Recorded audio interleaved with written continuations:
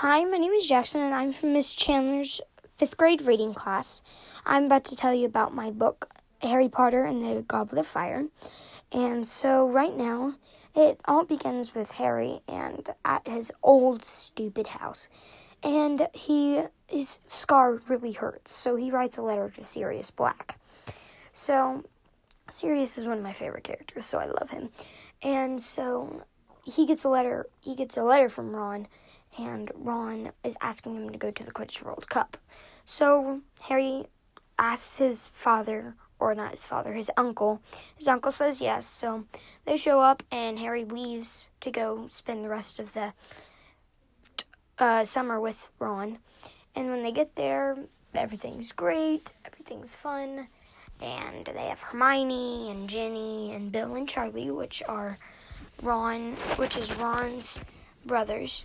And so I'm waiting to see what happens.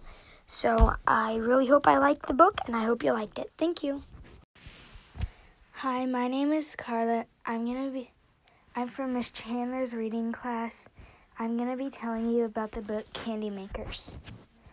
So it's about these 4 kids who wrote a paper on why they should be in a candy making contest.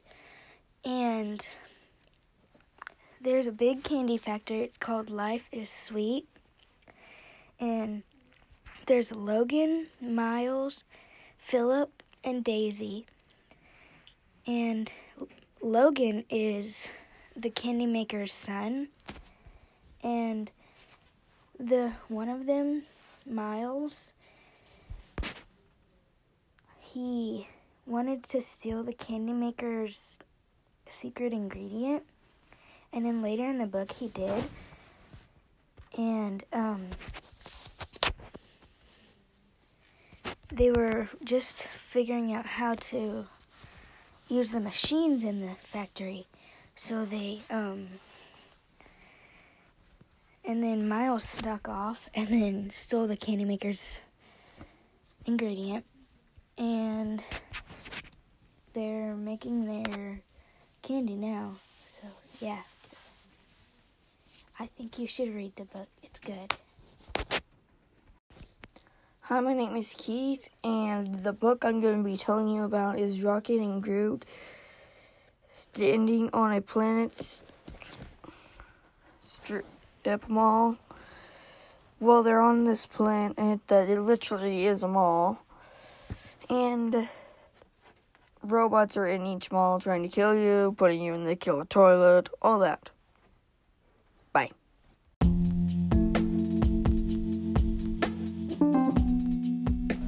Hello, this is Jessica Chandler from Meridian Elementary, 5th grade reading teacher.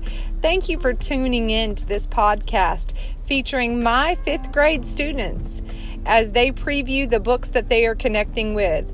They will be reviewing these books with you and hopefully give you some takeaways if you should add these books to your shelf or keep them shelved. Tune in each week for this podcast. We look forward to connecting with you.